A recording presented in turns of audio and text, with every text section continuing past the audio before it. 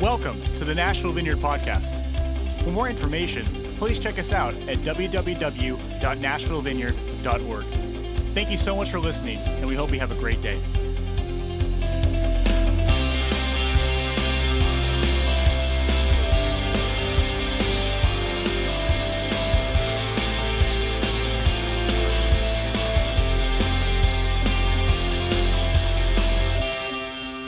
Well, happy Sunday, Nashville Vineyard, and everyone that's tuning in and watching. We know people watch all over the world, which is amazing to us, and we're so thankful for that. We don't take that for granted. So welcome, everyone, back here to another edition of Nashville Vineyard Live. I hope you're enjoying this detour. I hope you're getting something out of this detour that we're in. Just to sort of give a quick recap, if you haven't been with us during this time, if you're just tuning in, do us a favor, go back, watch the last few weeks as we began to transition into what the Lord was leading us into during this time. He interrupted our thoughts and basically said there's things coming that we have to be prepared for. We have to restore and repair the foundation. And so he's taking us through this series to learn about biblical stewardship, biblical giving, and biblical loving. And so we're still in the stewardship section. We're learning how to steward our lives because our lives were bought with a price. If we follow Jesus, they don't belong to us. They belong to Jesus, and we are called to steward them. And so we're walking through the how do we steward them, and we're going into the 10 Commandments, and we're understanding that the commandments were given to us, and they're eternal. They're not the 10 suggestions. They are the 10 Commandments.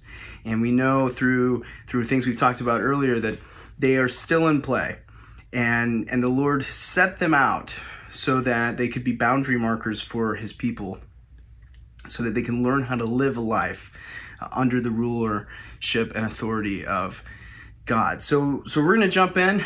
I'm going to pray before we do, and then we'll get started. So Heavenly Father, we do thank you so much for being with us today. We thank you for your word that is unchanging. We thank you for your presence. Would you send your Spirit in us, to us, surround us, to fill us to the full, to overflow. Holy Spirit, would you give us ears to hear and eyes to see what it is that you have for us today, and hearts that can receive these words that you've given us today. And it's in the name of your Son, Jesus, we pray these things. Amen.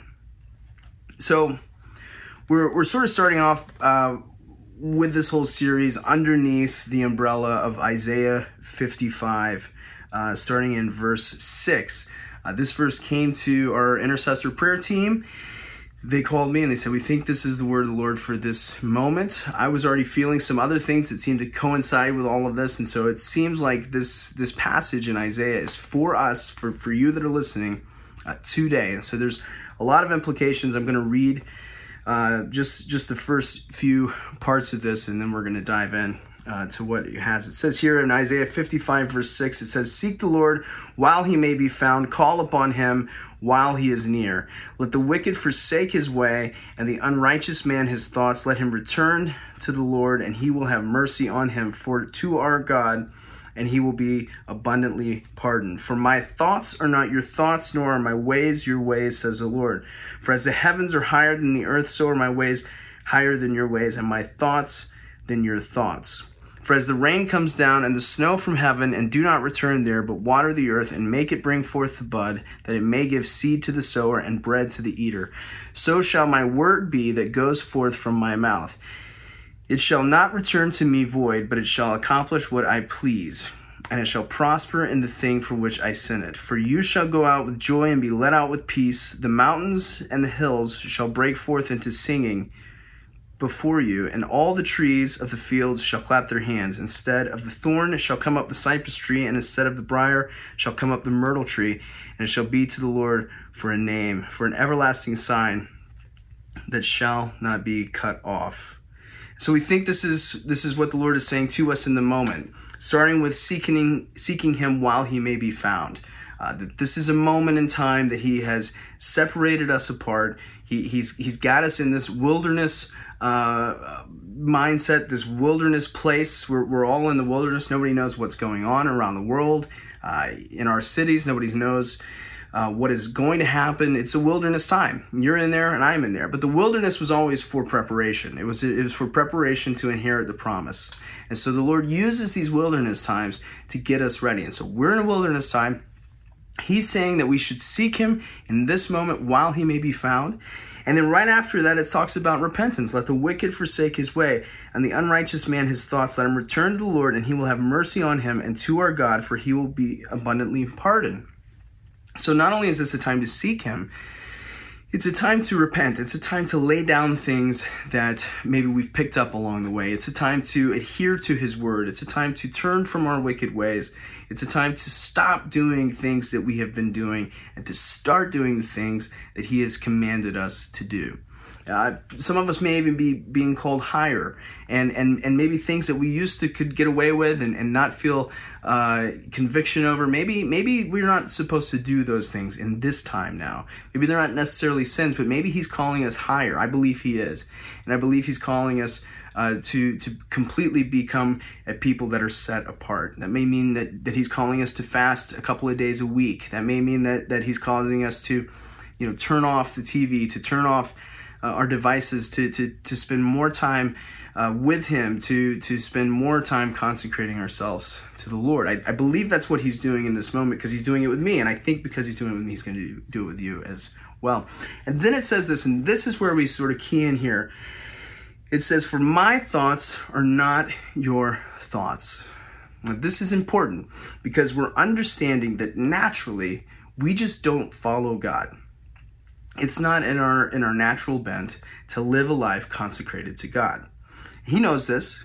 This is why he has given us his word, and this is why he has given us his commandments, so that we can learn how that we are supposed to live as a people of God. He says, for my thoughts are not your thoughts, nor are my ways your ways. And they're just super far apart. They're not kind of your ways or kind of my ways, but not really. No, he's saying as far as the heavens are from the earth. So a huge separation between the way that God thinks and works versus the way that we think and work. And so what we're having to do is we're having to retrain our mind to begin to function like people that actually follow God. I know that seems like a crazy idea, but I'll tell you, as a pastor, as someone who talks with people all the time, who talks with other pastors, talks with other people that travel around all over the world, dealing with churches, dealing with people, I will tell you that there are a lot of people that profess to follow Jesus, but their lives just don't reflect it. They don't live in such a way that one would expect that a follower of Jesus lives. And I think the time of that, like the grace on that or whatever it is drawing to an end. I believe the people of God are being called back to living like the people of God, to living holy lives. Holy means set apart, different. And we're to be different than the world. We're not to be the same. We're not to try and contextualize everything we do to the world. We will be different. The church in Acts, the people that weren't believers, that weren't a part of the group that was gathered together, that the Holy Spirit was moving in, that miracles and signs and wonders and things were happening. The people on the outside of that, they looked at those people and they said, boy, they're different. They were actually a little bit afraid because they weren't sure what was going to happen when they went in there because of the power of God moving. And so it should be with us today. We should be different. We should live a different life. A follower of Jesus should be easily marked, and it should be something that changes everything. And I'm afraid for too long we've just sort of tacked on Jesus and kept going in our direction. But the fundamental principle of following Jesus is that we stop what we're doing, we turn, and we follow him in a different direction. And his direction is towards the cross, crucifying our own flesh and will and desires. And then it's towards the resurrected, empowered life that is only brought about through the grace and empowerment and fulfillment of the Holy Spirit. So that's the point, okay? That's a big idea. I took a little bit too long to explain why we're talking about this. Because it seems a bit foundational. Familiarity breeds contempt, right? And so, we see the Ten Commandments. They're co-opted on different walls, on different memorials, on whatever. We may have studied them in Sunday school, but they're just rote. They're just something that we don't understand. And especially the one that we're talking about today. The one we're going to talk about today, honestly, has given me the most amount of trouble in trying to think through and pray through, how are we going to think about this and to learn this. So I'm going to read here. It's in Exodus 20. This is the third commandment. We're on the third commandment today. Exodus 20, verse 7, it says this: "You shall not take the name of the Lord your God in vain, for the Lord will not hold him guiltless who takes his name in vain." You shall not take the name of the Lord in vain. What does that mean? Have you ever thought about it as a grown-up? I mean, as a kid, I thought that it meant, don't say curse words that had God's name involved in it. And then I could sometimes do that and sometimes not do that. And I pretty much relegated it to that. Just don't say the curse words that involve God's names. Check. But as I studied it on this side, as a grown-up, and begin to pray into that and think through that, what I've seen here is it's actually so much more. It's so much more encompassing than what I thought it was. And so I'm excited to talk through that with you today. So remember, just some context here. God is delivering to his people that he called out of Egypt. He delivered out of Egypt, right? He rescued them. They were in slave bondage, chattel slavery for years and years and years, hundreds of years in Egypt, being beaten and tortured and starved. He goes in through Moses. He sends Moses. He rescues them out of Egypt. And not just out of Egypt, he rescues them out of Egypt, and then they take so much plunder with them. The people are just giving them all of their gold and all of their stuff, say, please take this and leave. So he rescues them out of this impossible situation. Through the Red Sea, it's parted, closes over, and they find themselves on the other side, and they're wandering through the desert right now, and they're wandering through this wilderness, being led into the place that they're heading to, which is the promised land. And so the people need to understand that life with God is different than life in Egypt. Egypt had gods. It had many gods. And the way that they worshiped those gods, the way that they prayed to those gods, the way that they interacted with those gods was very distinct. It was very different than the way that God is commanding his people to act now. Now, Paul tells us that anything other than the gospel of Jesus, any other god is actually demonic. Any other gospel is the gospel of demons. And so these weren't just powerless gods. We see in the Exodus story that, because of the empowerment of evil from Satan and the demonic forces, the magicians could do similar things that God was doing until God continued to crank the volume up and showed that he actually is supreme. So this was an active place of spirituality in Egypt.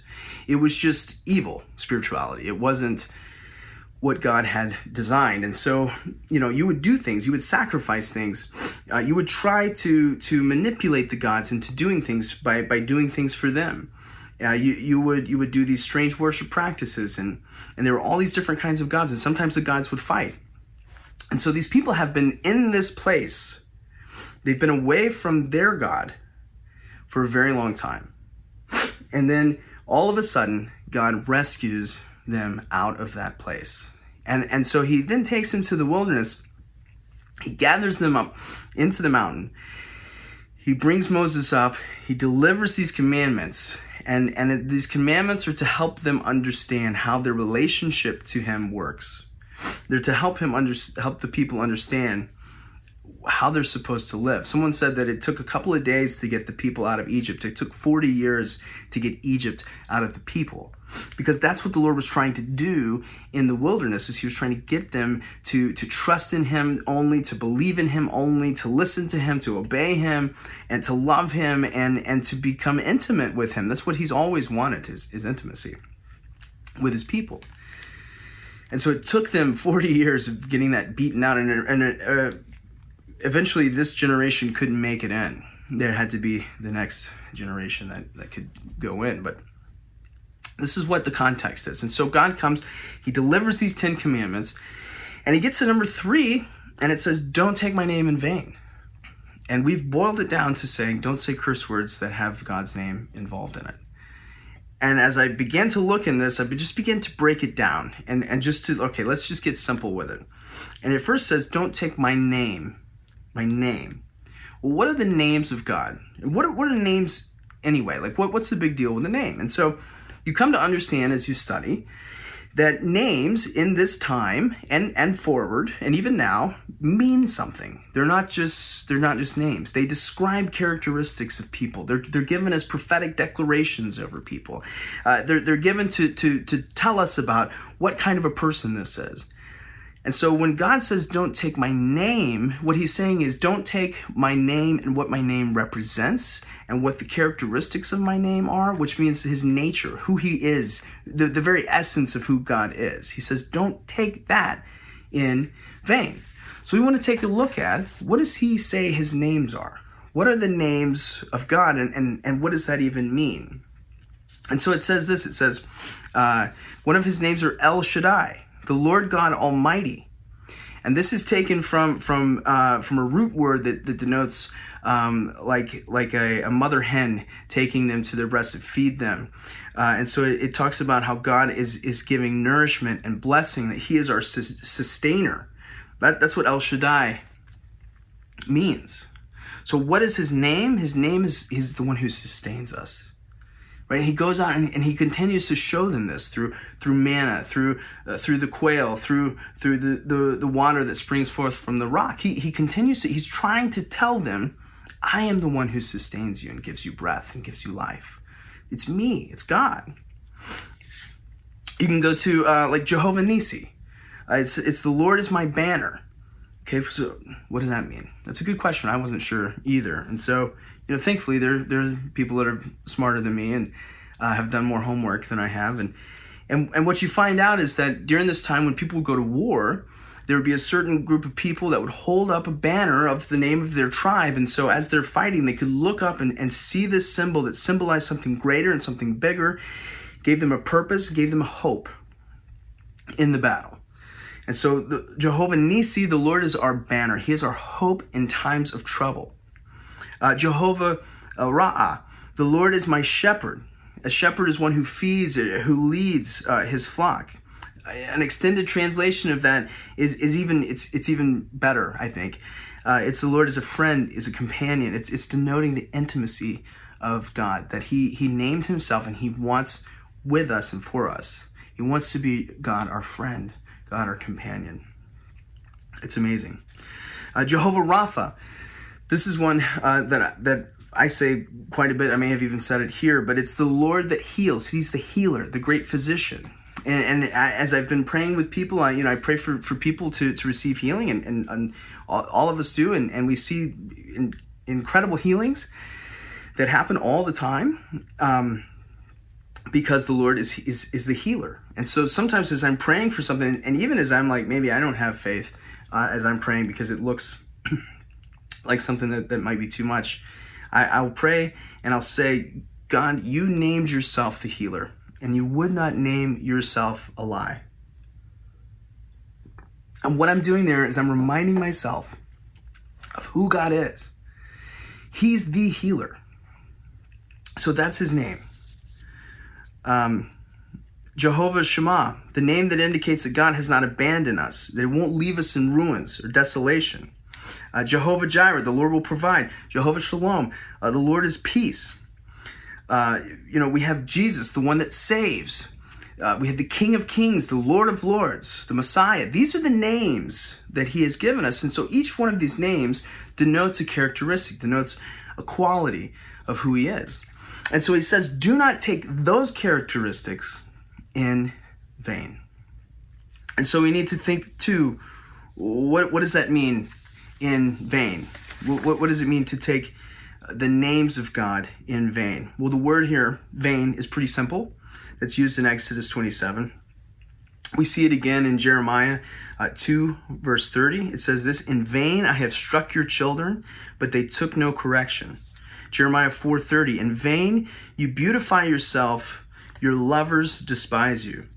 Jeremiah 6:29, "In vain the refining goes on, for the wicked are not removed." Jeremiah 46:11, "In vain you have used many medicines, and there is no healing for you." Malachi 3:14 says, "You have said it is vain to serve God. What is the profit of our keeping his charge?" So what does in vain mean? In vain, in this sense, it means, in vain means that he spanked the children, but it's futile, empty, there's no correction. You put on makeup, but it's futile, it's empty, you have no lovers. You put the wicked through refiner's fire, but it's futile, it's empty, there's no repentance. You take medicine, but it's futile, it's empty, it's pointless, there's no healing. You serve God, but it's futile, it's empty, there's no profit. In vain means futile, pointless, empty, no profit, no success, wasted.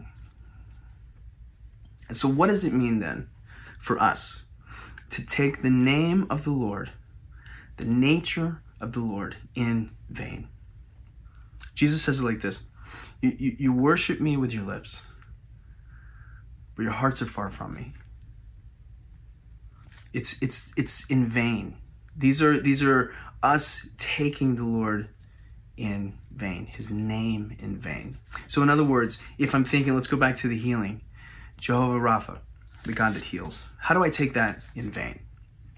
Well, the way that I take that in vain is that I will put less weight on who he says he is, the healer, and more weight on the sickness or the disease that is afflicting me or a loved one or someone that I'm praying for. And so then I'll elevate that and I'll de-elevate this in reality, in my actions, in how I think and how I live. And so I may say, yes, God, you're the healer. But in my heart and in my mind, I don't believe it. I believe the sickness and the affliction is greater than God's ability to heal. And in that moment, I have taken the name Jehovah Rapha in vain, because I haven't put my trust and hope into who he says he is. And this is the fundamental part of this idea of taking the Lord's name in vain.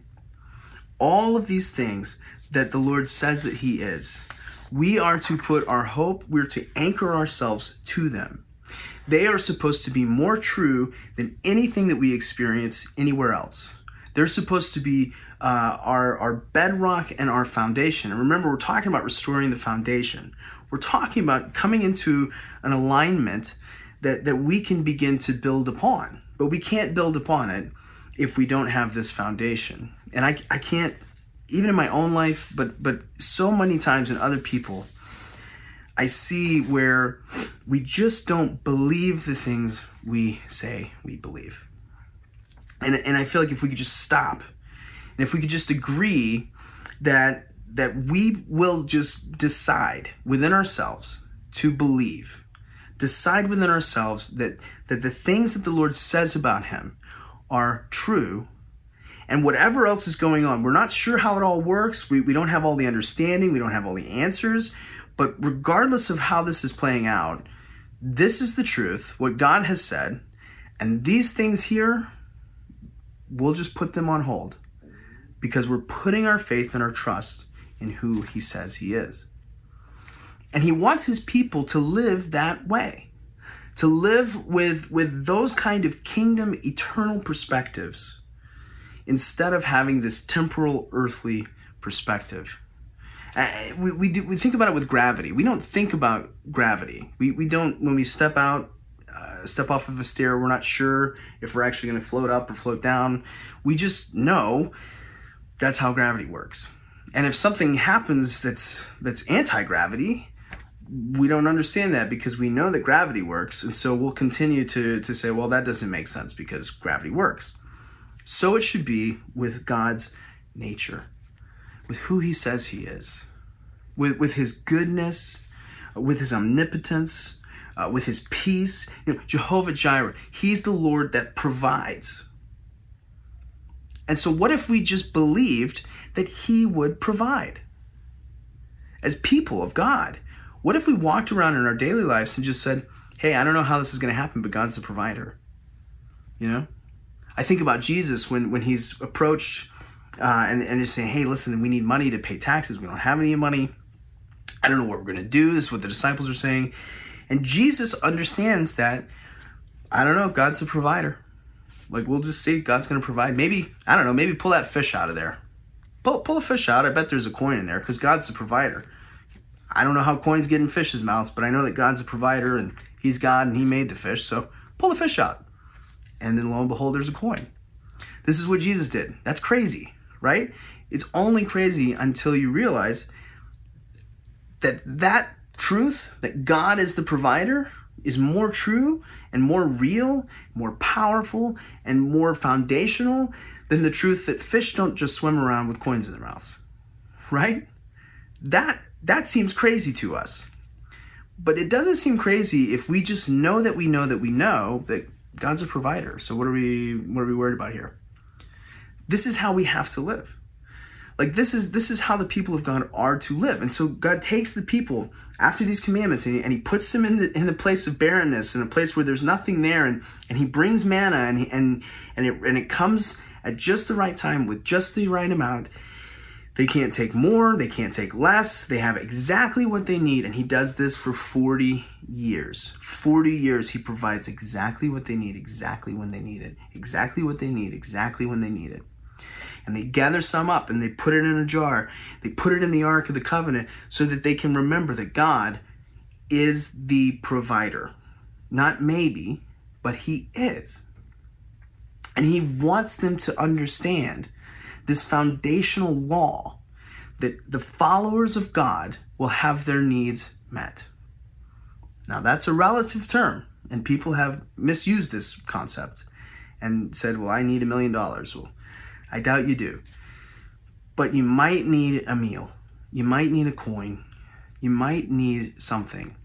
And what if God didn't name himself a lie, but named himself one of the truest universal principles that has ever existed, that God provides for his people?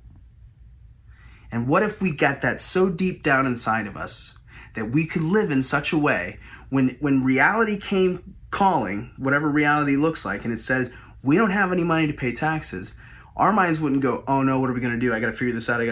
What am I going to do? Oh geez, oh geez, oh geez. We would go into, hey, where's God going to provide this for? The fish? That's the different mindset. When we're afflicted with sickness, when people that we love are afflicted with sickness, and we're worried and we're trying to pray and we're trying to muster up the faith, instead of it seeing like, oh my gosh, this is cancer, like this is stage 3 cancer, this is stage 4 cancer, like what are we going to do? How are we going to do this? Instead of being there, we say, wow, wait a minute, God is the healer. Like God said he would heal, like he heals. He's the healer. That's who he is. It's his nature. He wouldn't name himself a lie. So this is interesting. How is God going to heal this? This will be great to see. I can't wait to see. Let's keep praying. Let's keep contending. Oh, it didn't happen yet. Okay, well, God's still the healer, so let's continue. Let's continue to press in. I've seen so many people healed on the 5th, 6th, 7th, 8th, 10th, 15th, 20th, 100th prayer meeting. Because the reality is that God is the healer. That's the reality. And so when we take his name in vain, we live lives, professing to be followers of God, but denying every attribute that is associated with that God. And it's taking it in vain.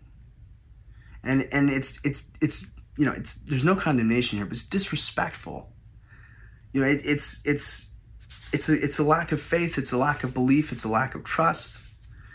I mean, if my kids continually worried that I wasn't going to feed them their next meal, I would eventually be hurt. Like saying, how many times do I have to do this for you to realize that I'm going to feed you your next meal? Like, don't worry about this. Like, something's wrong here. There's a dysfunction in this relationship. Let's figure this out. Let's sit down. And so it is with God. This is how we take his name in vain, is that we live in such a way, we think in such a way that puts so much faith in our realities that we see here in the present. Puts so much trust in our bank account, so much trust in our paychecks, so much trust in our abilities to make something happen, so much trust in what the doctors say, and so little in who God says he is.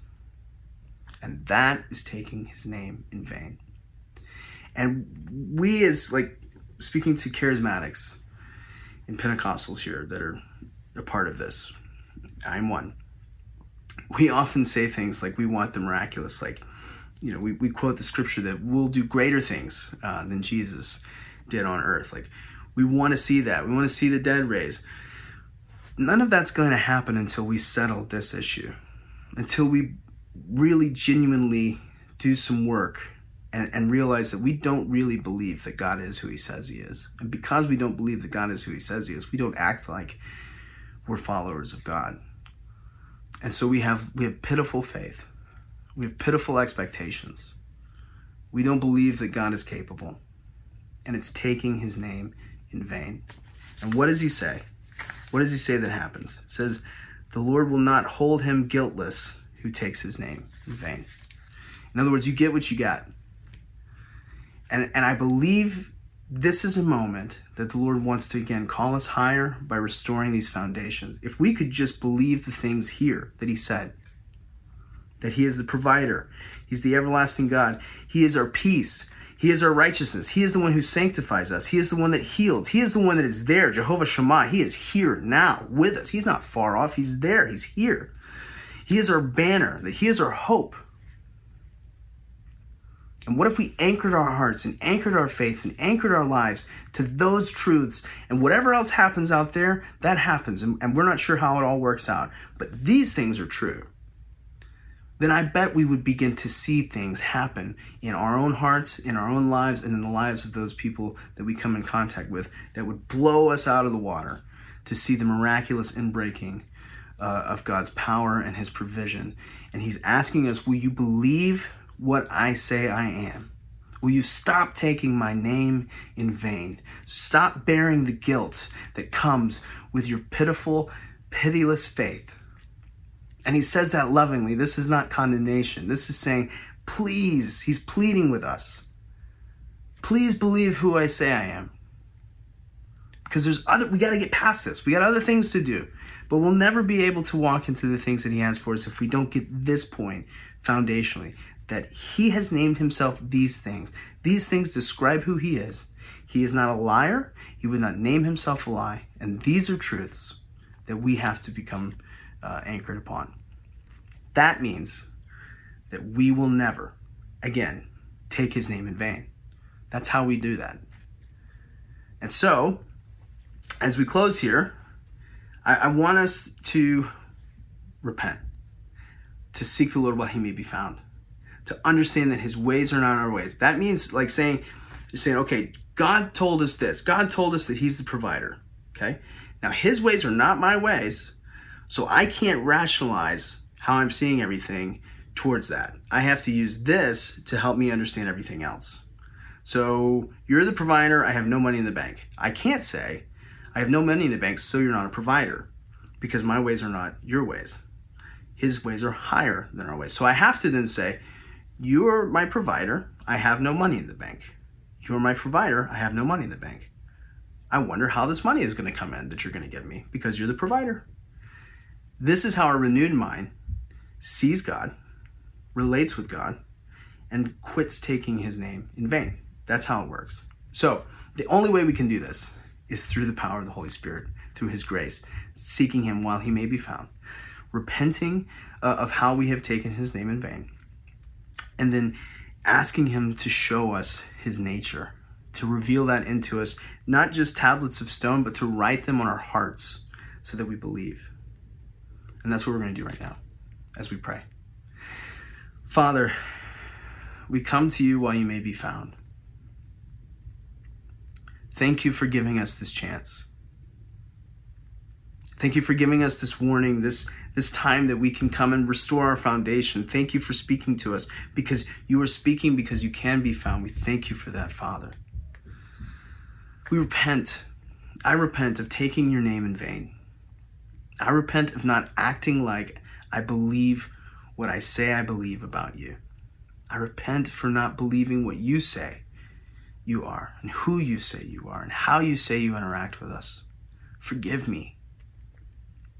I'm sorry. Help me. Help me to see your nature as more true than anything else that I interact with. Help me to see your characteristics, your attributes, who you are, and what that means in my life. Help me to see that as a greater reality, a greater truth than anything I experience anywhere else. Holy Spirit, would you help me to do this? Would you write this on the tablet of my heart? These names, would you write who you are on the tablet of my heart so that I cannot stray from them? Would you renew our minds? Would you give us the mind of Christ so that we can see things through that lens, through kingdom lenses? And we thank you that we have the privilege to call upon the God who says that he will provide, the God that says he will heal, the God that says that he wants to be friends with us. What an amazing, amazing, amazing thing that is. You are so good. You're so kind. You're so holy. We bless your name, Lord. Lord, we say that you are the provider. You are the healer. You are close. You are friend.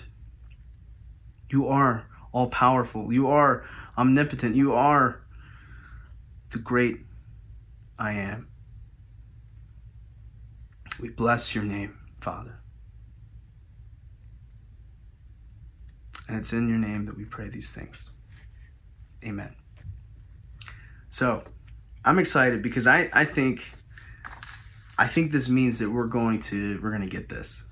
And we're going to be able to see the Lord do some incredible things. Listen, there are some of you right now that are needing provision. And you're hearing this message. And the Lord is saying, he will provide. He will provide. He will provide. And so if you need that provision, instead of worrying about where the provision is coming from, begin to have an expectation of how your God will provide. There are some of you that need healing. And you're wondering, how is this going to work out? The doctors may have said that this is never going to change. You may have been given a death sentence by this sickness. And instead of worrying about that, I believe the Lord is calling you to say, how will my God the healer work this out? I can't wait to see. I can't wait to see it. There are those of you that have no peace. You have no peace. Your relational situations are causing so much turmoil and anxiety and fear and oppression, and there's nowhere that you feel like you can go, and maybe you've even turned to drugs and alcohol or other things to sort of numb that out because there's never any peace. There's never been peace. But what the Lord is saying today to you right now is he's saying that he is peace. He is it. And he wants to bring that to you today. So I'm excited. I can't wait to hear testimonies. Listen, write us in what the Lord is doing in your life. It's just an amazing thing to hear. Join us for prayer. Each Thursday you can sign up for that on our website and we'll pray for you. You can submit your prayer requests. We hope to see you in our home churches. We're starting new ones all the time, it seems like. We hope to see you at our worship together meetings, and I hope to see you right back here next week. So we bless you. God bless you. We'll see you next week.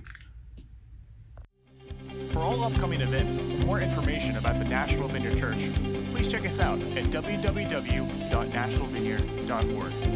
Thank you again for listening, and we hope you have a great day.